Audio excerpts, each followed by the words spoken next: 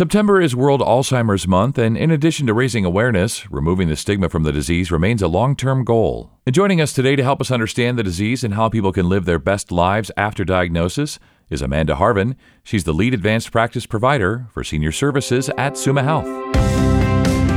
This is Healthy Vitals, a podcast from Summa Health. I'm Scott Webb. So Amanda, thanks so much for joining me. We're primarily discussing Alzheimer's disease today, but I'd first like to have you explain dementia and how it's kind of the umbrella term for many things, including Alzheimer's.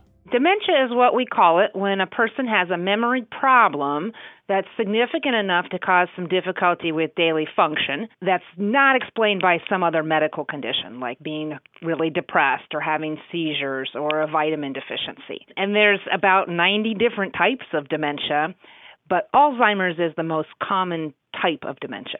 So yeah, I think you're right. Alzheimer's is the one that we're most familiar with, and that's what we're discussing today. So let's just start up front here. How many Americans does Alzheimer's affect? So it affects about 5 million people in the U.S. 80% of them are over the age of 75. Interesting. Okay, and obviously it can affect people who are younger, but generally speaking, the majority of people with Alzheimer's is over that age, which is good to know.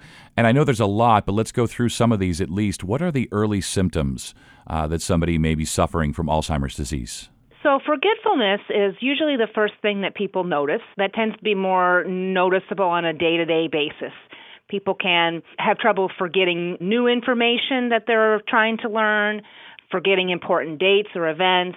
They might have difficulty with repeating the same questions over and over, or needing to rely more on memory aids or family members to remember things that they used to be able to manage on their own.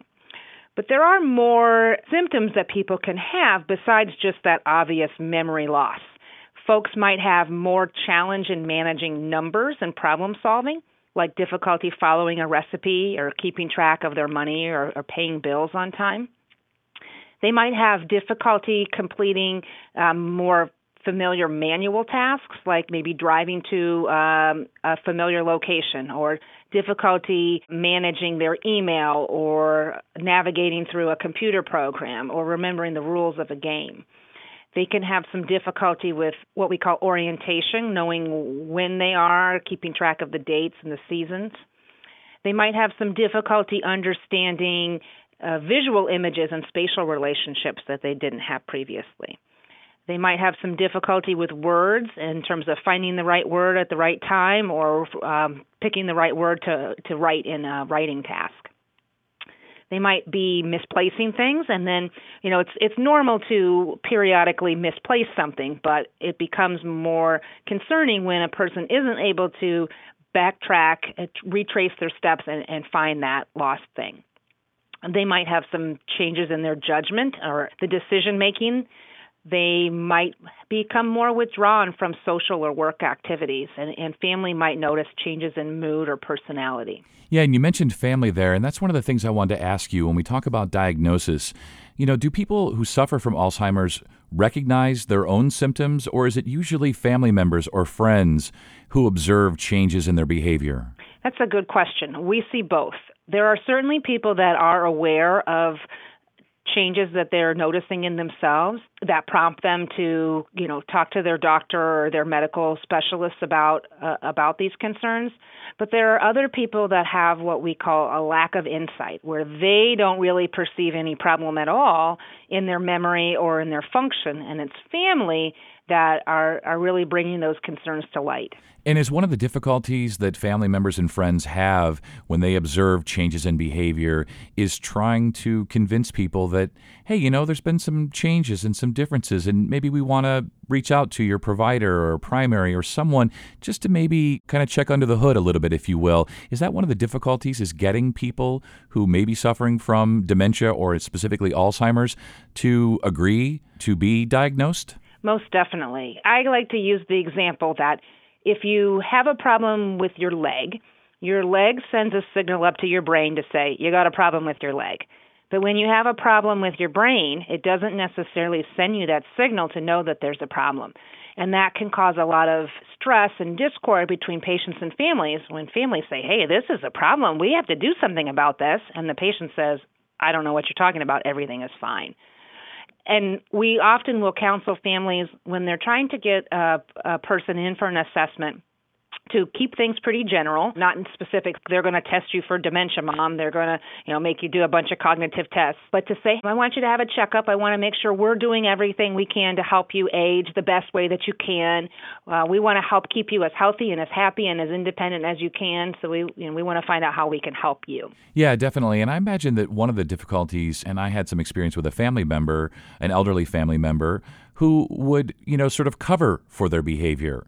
That when you would make note of, oh, well, come on, you know this, something like that, their response would be to try to kind of cover a little bit and try to explain or justify why they couldn't remember something or why their behavior was different. Is that something you experience as well? Definitely, yes. And often that's a mark of really high intelligence. The smarter people are, the better they're able to kind of cope and cover up some of those deficits. And we often see people who have been really kind of cruising along, making it work, and it's only when something major happens, like a change in their living situation or a major medical issue, that family starts to look a little deeper, or healthcare professionals start to look a little deeper and find, there's more going on here that this person was able to compensate for. That's really interesting, and you're so right. In that case, in the case of that family member, it was a big life change of moving from one state to be closer to family, and that's where we began to notice it more, and my aunt began to have more difficulty covering. Really interesting stuff. So let's go through the stages of Alzheimer's and kind of go through each one and how it progresses for people. People start off even pre-clinically, before people meet the criteria for dementia. They often have what we call mild cognitive impairment, which is some memory changes that are more than what's considered normal aging, but not enough to the point where it's really interfering with that daily function. Once things kind of cross over to causing some difficulties with more complex, higher-level activities like driving the car or managing a checkbook or managing a complex medication regimen, that's when people are in what we would call the mild stage of the disease process. They're still independent in doing their kind of basic everyday tasks, but the more complex stuff they're starting to have more difficulty with. They're needing some more help.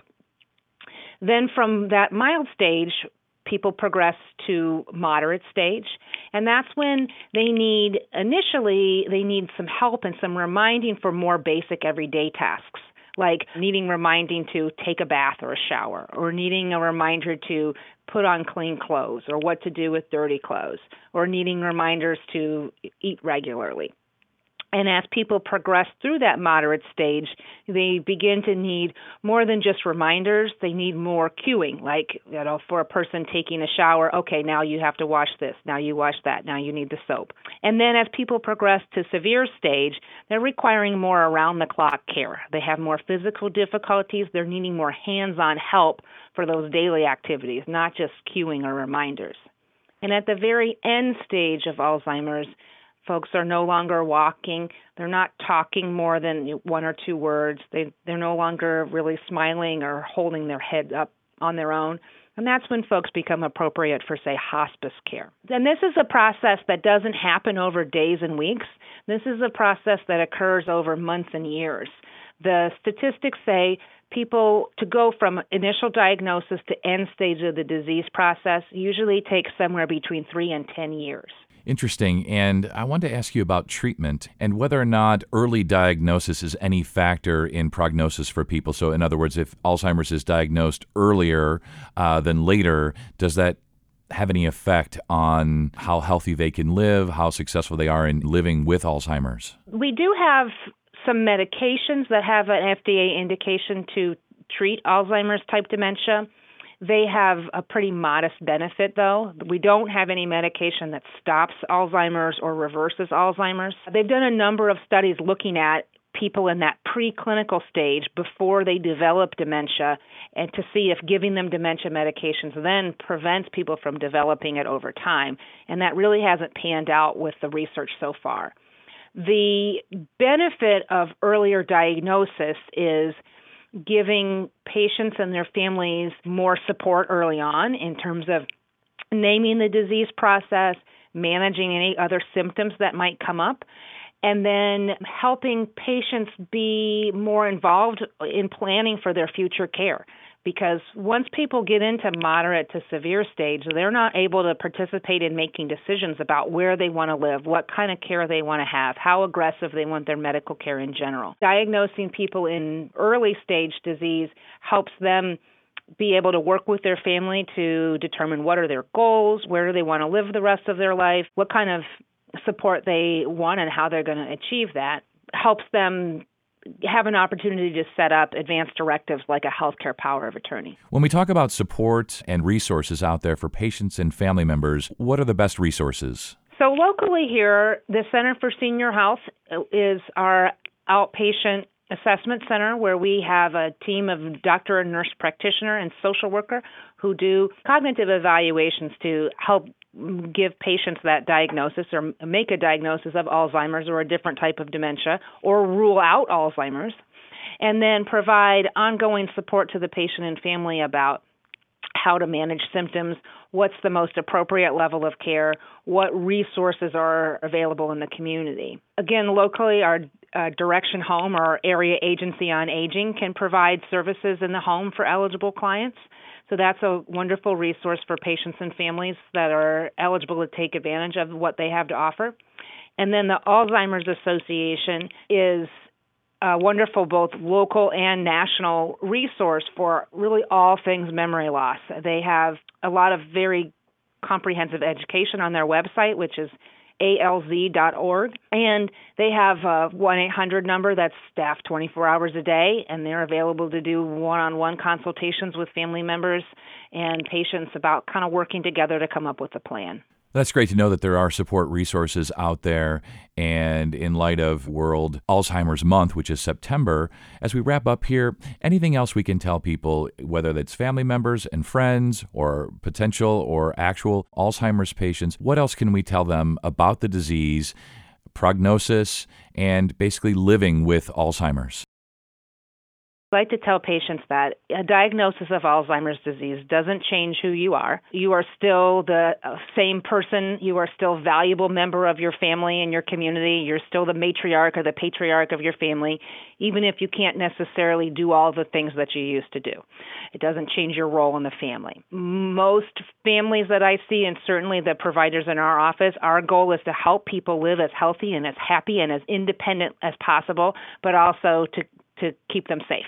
So we want to be able to work together to figure out what folks' goals are and how we can make that happen. This isn't something that changes people on a day-to-day basis. This is a long-term game, and getting the appropriate diagnosis and support helps people live their best life and helps families manage folks in the most efficient and caring way to help them meet their goals. Yeah, definitely. And that's a great way to end. And I really appreciate your insight and your compassion here today. And what a great way of viewing this, of looking at this, that, a diagnosis of Alzheimer's doesn't change who you are. And there will be changes, of course, and they will go through those stages.